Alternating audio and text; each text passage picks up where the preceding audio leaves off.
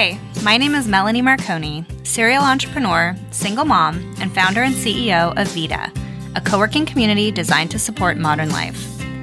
I launched Vita 2 years ago while working and momming full-time, and it took true vision, lots of hard work, and a little bit of luck to make it a reality. Launching a new business or any other big goal or project while working, taking care of yourself, and raising small humans is an extraordinary achievement. But people do it all the time. And with some inspiration, resources, and advice from those who have been there, you can too. I created the Make Life Work podcast to share experiences from my own journey, as well as to learn from other women who are pursuing ambitious goals. Each week, we'll take an inside look at what drives us, why these projects are important, and how we structure our lives to make it all work. And now, on with the episode. Welcome to episode 2 of the Make Life Work podcast. Today, I'm really excited to be speaking with Tara Hurst, currently the Executive Director of Renew Oregon, a leading advocacy group working toward a clean energy future here in the state of Oregon, and also a candidate for Portland City Council. I was really curious what candidacy looks like in the age of the coronavirus, and also how she's making it work while also being a single mom to her son, Oliver. Here's the episode. Hope you enjoy.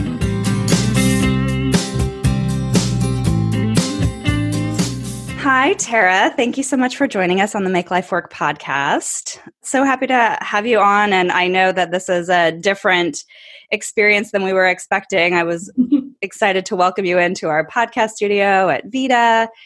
But here we are, both in our bedrooms. Yeah. Hey, second best place. Exactly. So, and how are things going for you? How was life during times of COVID-19? You know, it's an hourly, I feel like it's kind of hour by hour. And some days are definitely better than others. But at the end of the day, I have a job. I have a home.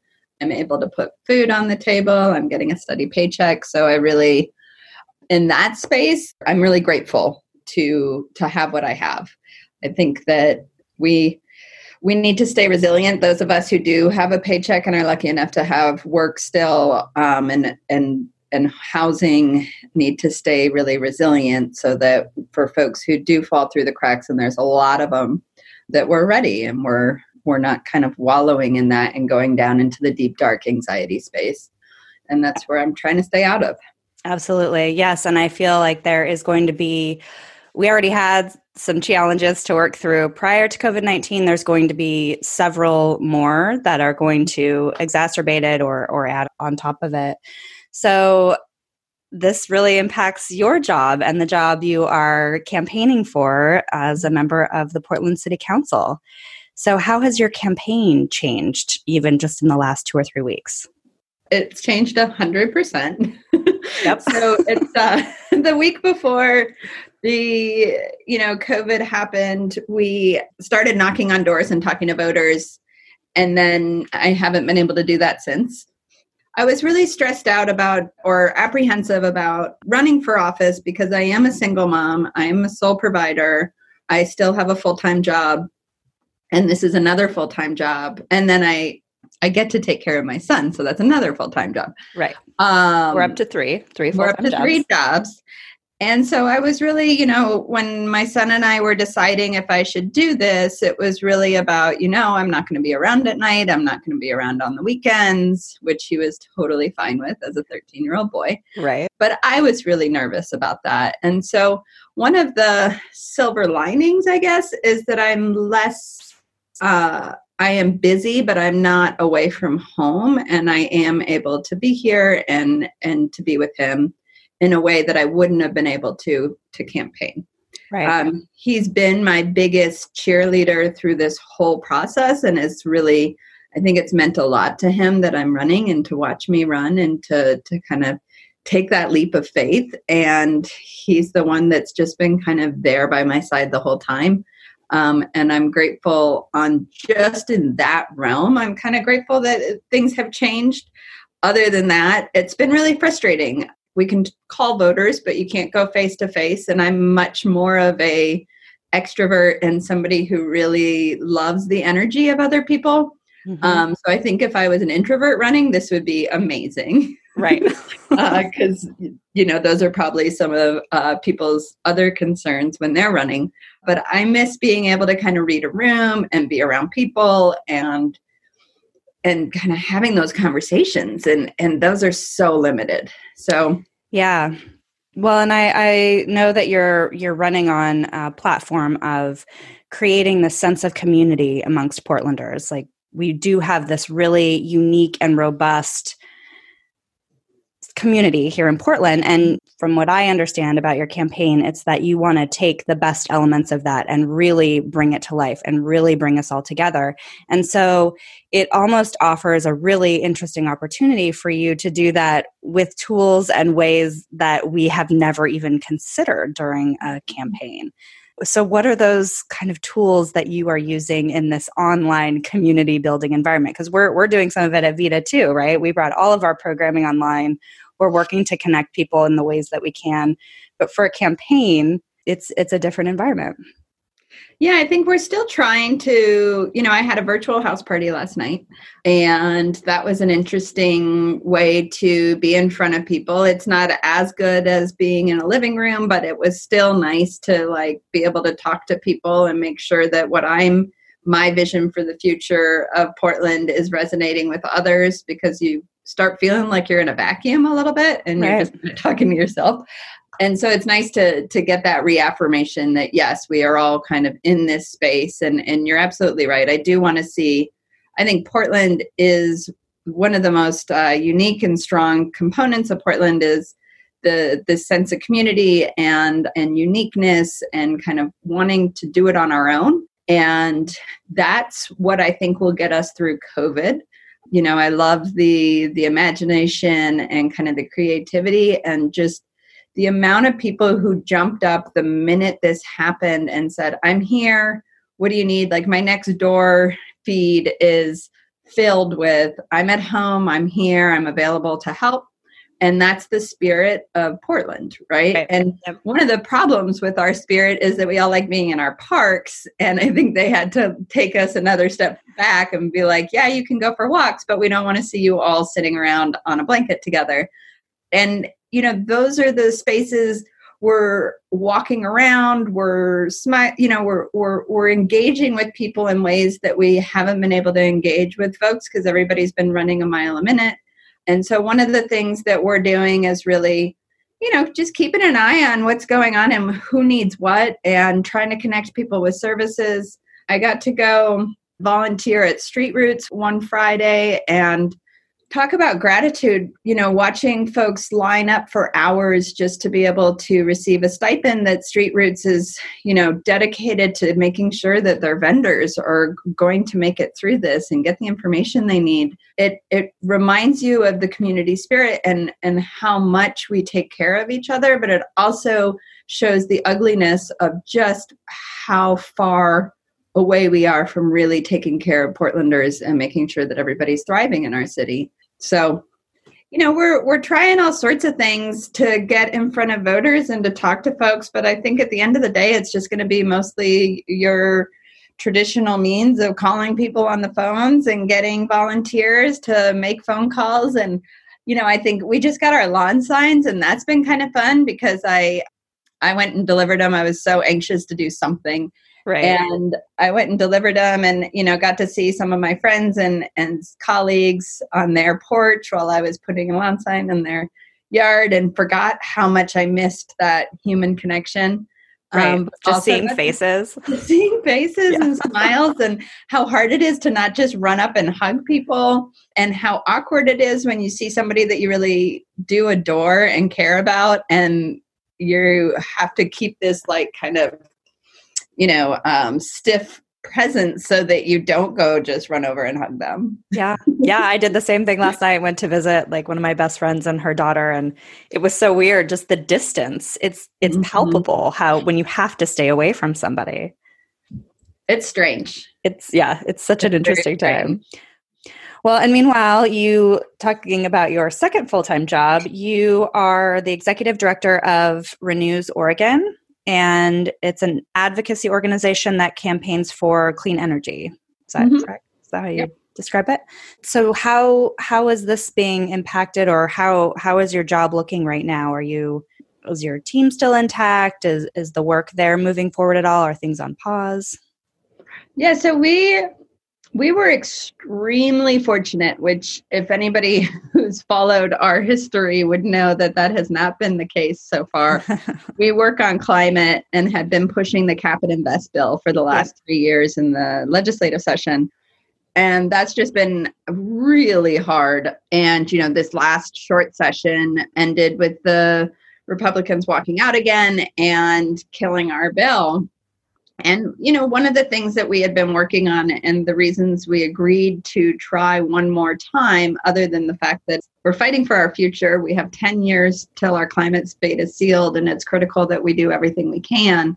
And this is not only for climate, but it's also it would have been a really huge boost for our economy as well, is that we were also working with the governor's office to make sure that if we didn't get a bill this session and we did everything we possibly could, that she would be willing to use all the tools in her toolbox and pass something through executive authority. Oh, wow. And we knew that if we didn't continue down this road in good faith and really do everything we possibly could, we would probably lose that. So Tuesday, I was trying to remember the date because everything is kind of off, but I think it was that first Tuesday after the session, so it must have been the 10th or 11th, the governor did a signing of this executive order that is the most broadest, boldest climate action the state's ever taken. And that was because of all of our hard work and the work of a statewide coalition that was so broad. We had 30 to 40 organizations, over 15,000 people, 890 businesses, 230 farms and ranches signed on. So it was a really broad coalition. And we finally saw all of our hard work in black and white. And she signed it, and we had a bunch of youth. My son was there, and it was extremely satisfying. Congratulations. And so my team and I keep kind of reflecting on, wow, what if she had done it? She was planning on doing it at the end of the week. Next week. Right. Exactly. Even Wednesday or Thursday probably would have been, she had gotten one question from the reporter of, don't you think this is irresponsible or whatever for doing this during COVID? And she said, no, obviously, but she probably wouldn't have been able to do it past that and needed to really focus her attention. But we were right before that. Right. Wow. And that is something that we will forever be grateful for. So now we're setting up the next steps and kind of the next table to make sure that the implementation and the rulemaking, which is not all that sexy, but it's the most important component of passing big policy, is making sure that it gets implemented well. And industry usually shows up with about 30 lawyers, and then there's one of us. And so we're really trying to change that dynamic and make sure that we're in much better shape to push for strong climate outcomes. But it is substantial. And, our team has already been talking about a transition once we pass the bill. And now that we've passed an executive order, the shape of Renew will change. And that's just been kind of where we've been headed, which is great. It means that we've done the work. This episode of the Make Life Work podcast is supported by the University of Oregon's Executive MBA program. This 20-month program is designed for those with very full lives who are also seeking advancement in their careers. I was excited to chat more with Becca Yates, a recent graduate of the Oregon Executive MBA program and currently the Director of Corporate Strategy, Stakeholder Engagement, and Communications for the Northwest Energy Efficiency Alliance. After Becca realized an MBA was the right next step for her, she spent 5 years researching nationwide programs. And I was curious, why did she choose the University of Oregon? And the Oregon Executive MBA program talked to me about what they do to help make sure that I'd be successful in this program. Once you're in, they're committed to your success and your learning. They're not trying to test your resiliency. And that was a big thing for me as a mom and someone who's working full time. If you want to learn more about an MBA program that is committed to your success as you are, please visit business.uoregon.edu/executive-MBA. Well, these are some pretty big projects that you're working on in jobs 1 and 2, and your full-time job number 3 is, hand in hand with what you're doing during your workday. And I think what we are always curious to hear about is literally how you make life work. So what kinds of timelines and routines and practices do you put in place for you and your son to be able to achieve the goals and the commitments that you've made in your day job with the goals and commitments that you have to your son and to your family and to yourself to be able to be a leader both in the workplace and at home? And maybe, talk a little bit about what that looked like prior to life right now, but then also what it looks like today, because we have to change all of those things to support what's happening right now.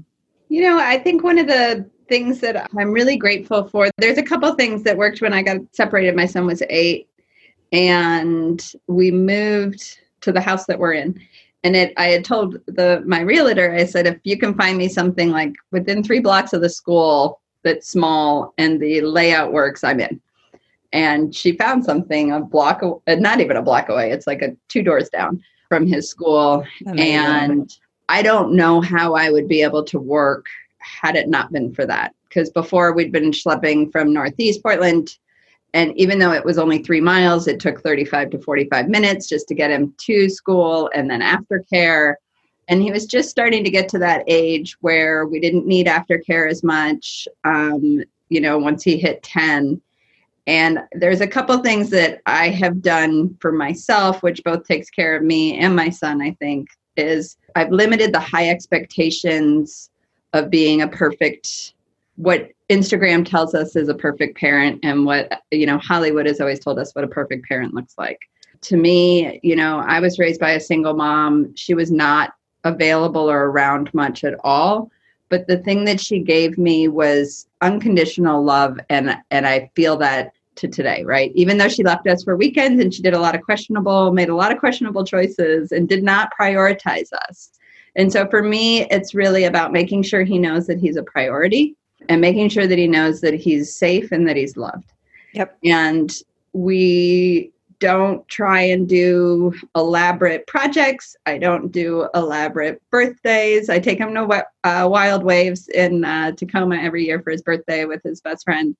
And those sound simple, but to me, that's really what keeps me feeling centered, is not feeling like I have to keep up with everybody else. I think there are people who genuinely love doing the arts and crafts and being really creative with their kid, and their kids love it too. We're not that family. We are not either. Yeah. And it's totally fine. And I think it's that, like, letting go of expectations and just, are we treating each other with kindness for the most part? Do we feel loved and supported? And how can I, show up for him? And he knows that I have his back and that I'm his rock and that I will never leave him. And I think that that's how I'm able to manage having these high pressure, high stakes jobs that I take, because that's where I thrive. And also him knowing that, I'm out there literally fighting for his future and to make sure that he does have a future and that I really care. And when I decided or thought about running for city council and when I talked to him about it, he was like, I'm not going to let you give up on yourself. I'm not going to let you back down on this. You are going. And every time I'd come home with I don't know if I can do this. This is really scary. He'd say, no, I'm not letting you give up on yourself. So I feel really lucky to have the kid that I have. And I feel really lucky to have been brought up and told that I don't have to be a perfect mom or whatever. A perfect mom there is no perfect mom. No.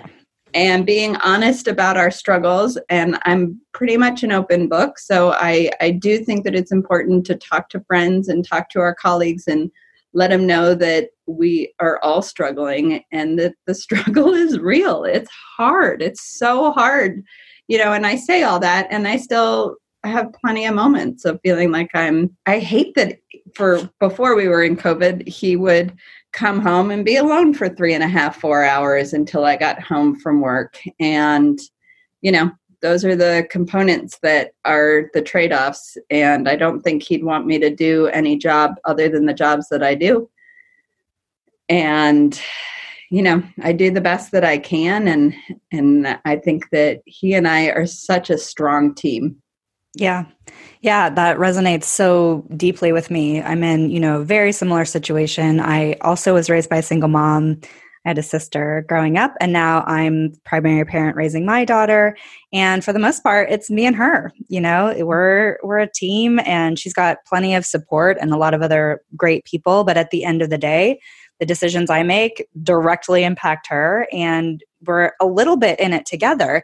And sometimes I struggle with that. My daughter's 7, your son's a little bit older, because you almost have to overshare and over discuss your life and what's happening, because they're the one there. There's not another partner or other children or robust extended family. And so, I do struggle with that sometimes, even before I opened Vita, and Ellie was 6, I think. I'm like, I'm going to be opening this new business. It's going to take more of my time. I'm still going to have to work my other job.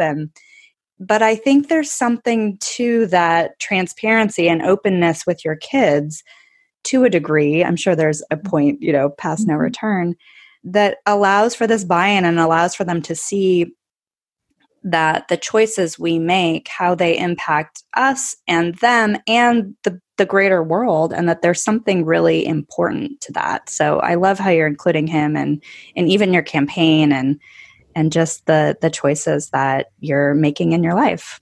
My ex-husband and I met, and his dad met in recovery.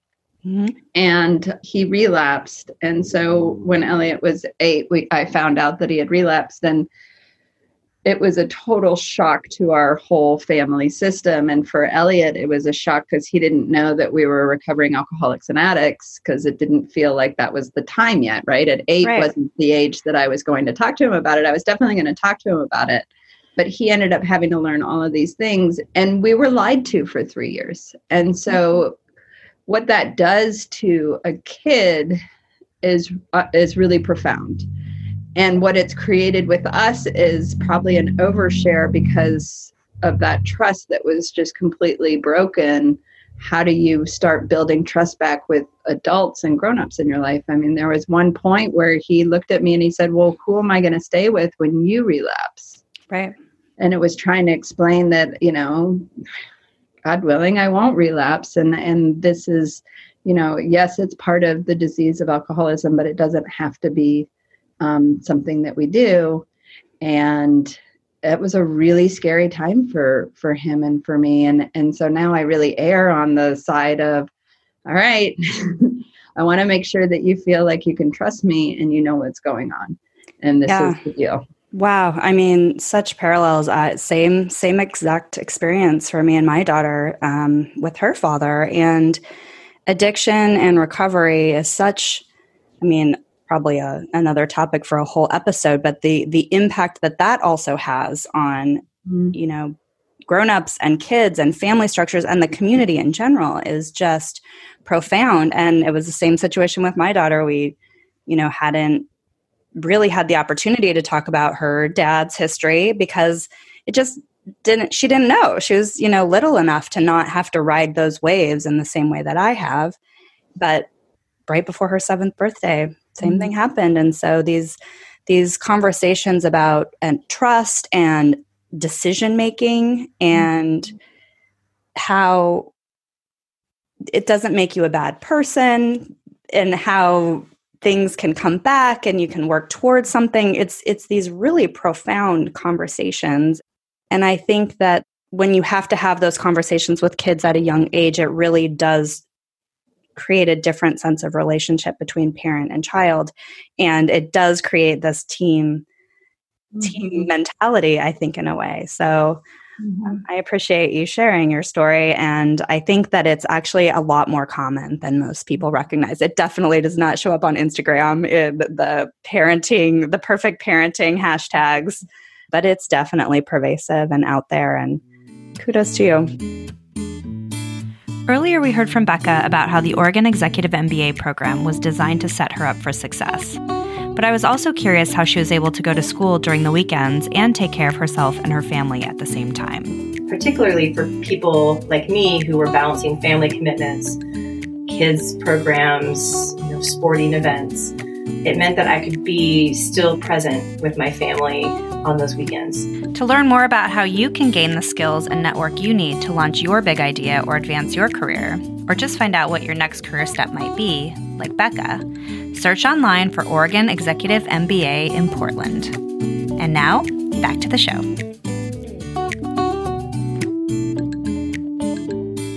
One of the reasons I share is because when we were going through this and his dad was in rehab, he went up to his librarian at school and told her that my dad's in rehab. And he didn't know that there's stigma around addiction at the time. He found out really quickly because her face just kind of, dropped. And I don't blame her at all. I think it was probably a shocking thing to hear a kid say, right? Fourth grader. But I want to change that, because then it became known that you don't talk about it. You don't disclose that. That is a shameful subject. And that is a secret that parents keep, right? Right. And the spiral just goes. And it's a spiral, and it makes you feel really lonely and othered in a way that is really dangerous for youth. And that's, when I decided to run, and he knows all about my history. So it wasn't even, people were like, or is he going to be okay if you talk about this? And I was like, oh, he knows everything. I mean, not everything, but he knows enough where there is nothing that would be shocking to him or hurt him in public. And, I think that, to me, that's one of the most important things about running, is to really make sure that people do hear other people talking about recovery, talking about, I had a really dark past and I hurt a lot of people, and I'm here today to make sure that I'm in service of others who are trying to get clean and sober. And our systems are broken right now for people who want to get in recovery. And if I had not had access to detox and treatment, I wouldn't be here today. I would be dead. And so that's real. And that's the stuff that I'm trying to make it so that he can feel proud of having two parents who are in recovery. Yeah, I did notice that a lot of you do carry that front and center in your campaign and in your life. And I think it's rare to see that. And it's also very important to see that this is just part of who you are. And it's also almost another job, I would imagine, not in the same way, but a job originally to work through it. And then I'm sure there's some self-care and practices that you take on a daily basis to maintain sobriety and keep yourself safe and strong. Would you be willing to talk about some of your self-care type practices that keep you moving along? Yeah, I feel like recovery has really prepared me for COVID-19. And I feel really lucky about that, because, when I was getting clean and sober, there was so many times where somebody would say, I'd be either saying, I don't know if I can stay sober and get married sober. That's crazy. I don't even know what that looks like, because I was 20 when I got clean. And they'd say, okay, but can you stay clean today? And I would say, yeah, I could do that. Right. And they'd say, okay, can you meet me at this meeting tomorrow at 5:30? Yeah, I can do that. It's about bite size. It's about not, this too shall pass. There's a tattoo place on the corner of 34th and Hawthorne right near my house. And they spray painted on it right now, this too shall pass, which is a very prominent AA and NA slogan, which really literally is, if you can just wait long enough, whatever you're feeling right now will pass. And so the anxiety that I'm hearing from a lot of people and the feelings of powerlessness, that's literally how you get clean and sober. And recovery is all about admitting that you're powerless over something and that your life was unmanageable, right? And so all of those slogans that I held on to for dear life for the first couple of years or 5 years of my recovery are all coming back to me right now of, if I start going down of what's the economic situation going to be in 6 months? How many people are going to be devastated? How are we ever going to get out of this? I will spiral out of control. But if I can say, can I make it through today? And can I keep my son safe? And can I do the next right thing today? Yeah. Okay. I can do that. I don't know how long this is going to last.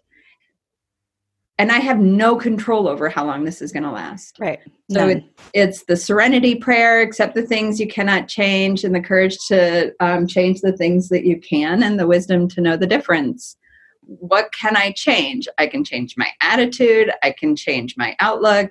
I can make sure that, I'm eating and I'm sleeping and I'm taking care of my kid. Right.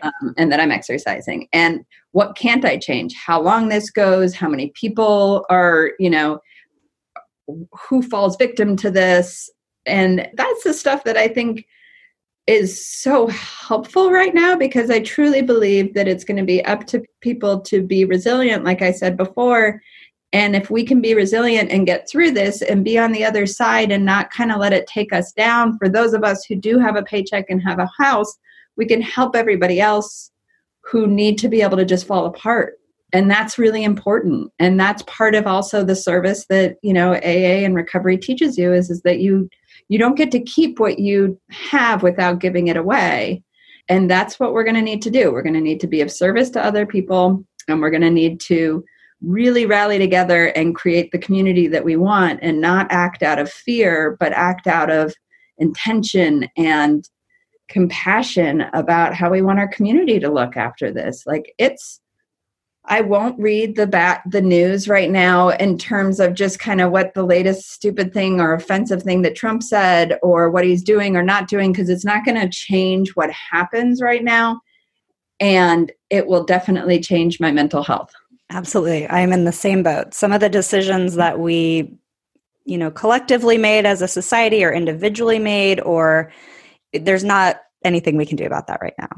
And I love that phrase that you just said that I've been hearing a lot, and I think it is recovery-based, is just do the next right best thing, or I'm probably chopping that up inappropriately, but that kind of resonates in my mind too, that's the power that we have. That's the control that we have, is choosing our own actions and the next steps that we're taking. And I actually think that is the mantra of life and of doing anything big, COVID or no COVID, that's what you can do. And so when we talk about being able to do big things in life, or do big projects, or have 3 full-time jobs and run for a, political seat or open a new business, it's keeping that frame of mind all the time to just do the next right best thing for the vision and the goal that you're trying to achieve. And so I think that you are really a beautiful embodiment of that, and really have made some wonderful choices. And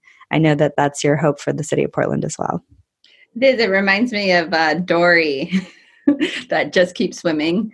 It's a little bit of the Finding Nemo of just keep swimming, just keep swimming. And although we have come to a crashing halt and there's no gratitude for what's happening to our economy and what's happening in our world, what it is doing is creating a space where we have a chance to really look at what the choices as a collective we've made, and how to change it, and how to be kind, and how to take care of each other. And I do have hope that we come out of this stronger, because we are seeing the evisceration of kind of the foundations that we have. And a lot of us have seen that before and have been fighting and working on the front lines. But a lot of people, if it hadn't affected them, just hadn't seen it necessarily. And you're just seeing the layoffs and the choices that we've made, and we have to do better. Yeah, agreed. And I have hope for it too. I'm an internal optimist, as those who know me know.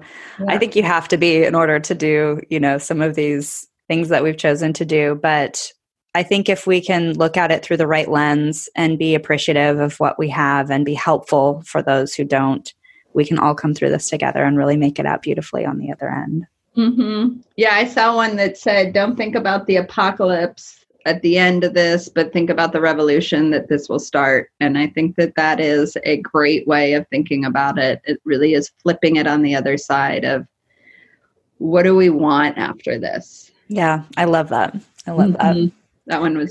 That felt good. I was like, yeah, I know exactly the revolution I want to see coming out of this. Exactly. And we need people who can see the revolution on the other end of this, because those are the change makers that are going to take us through. We need some leadership right now. That's for sure. Yeah, we do.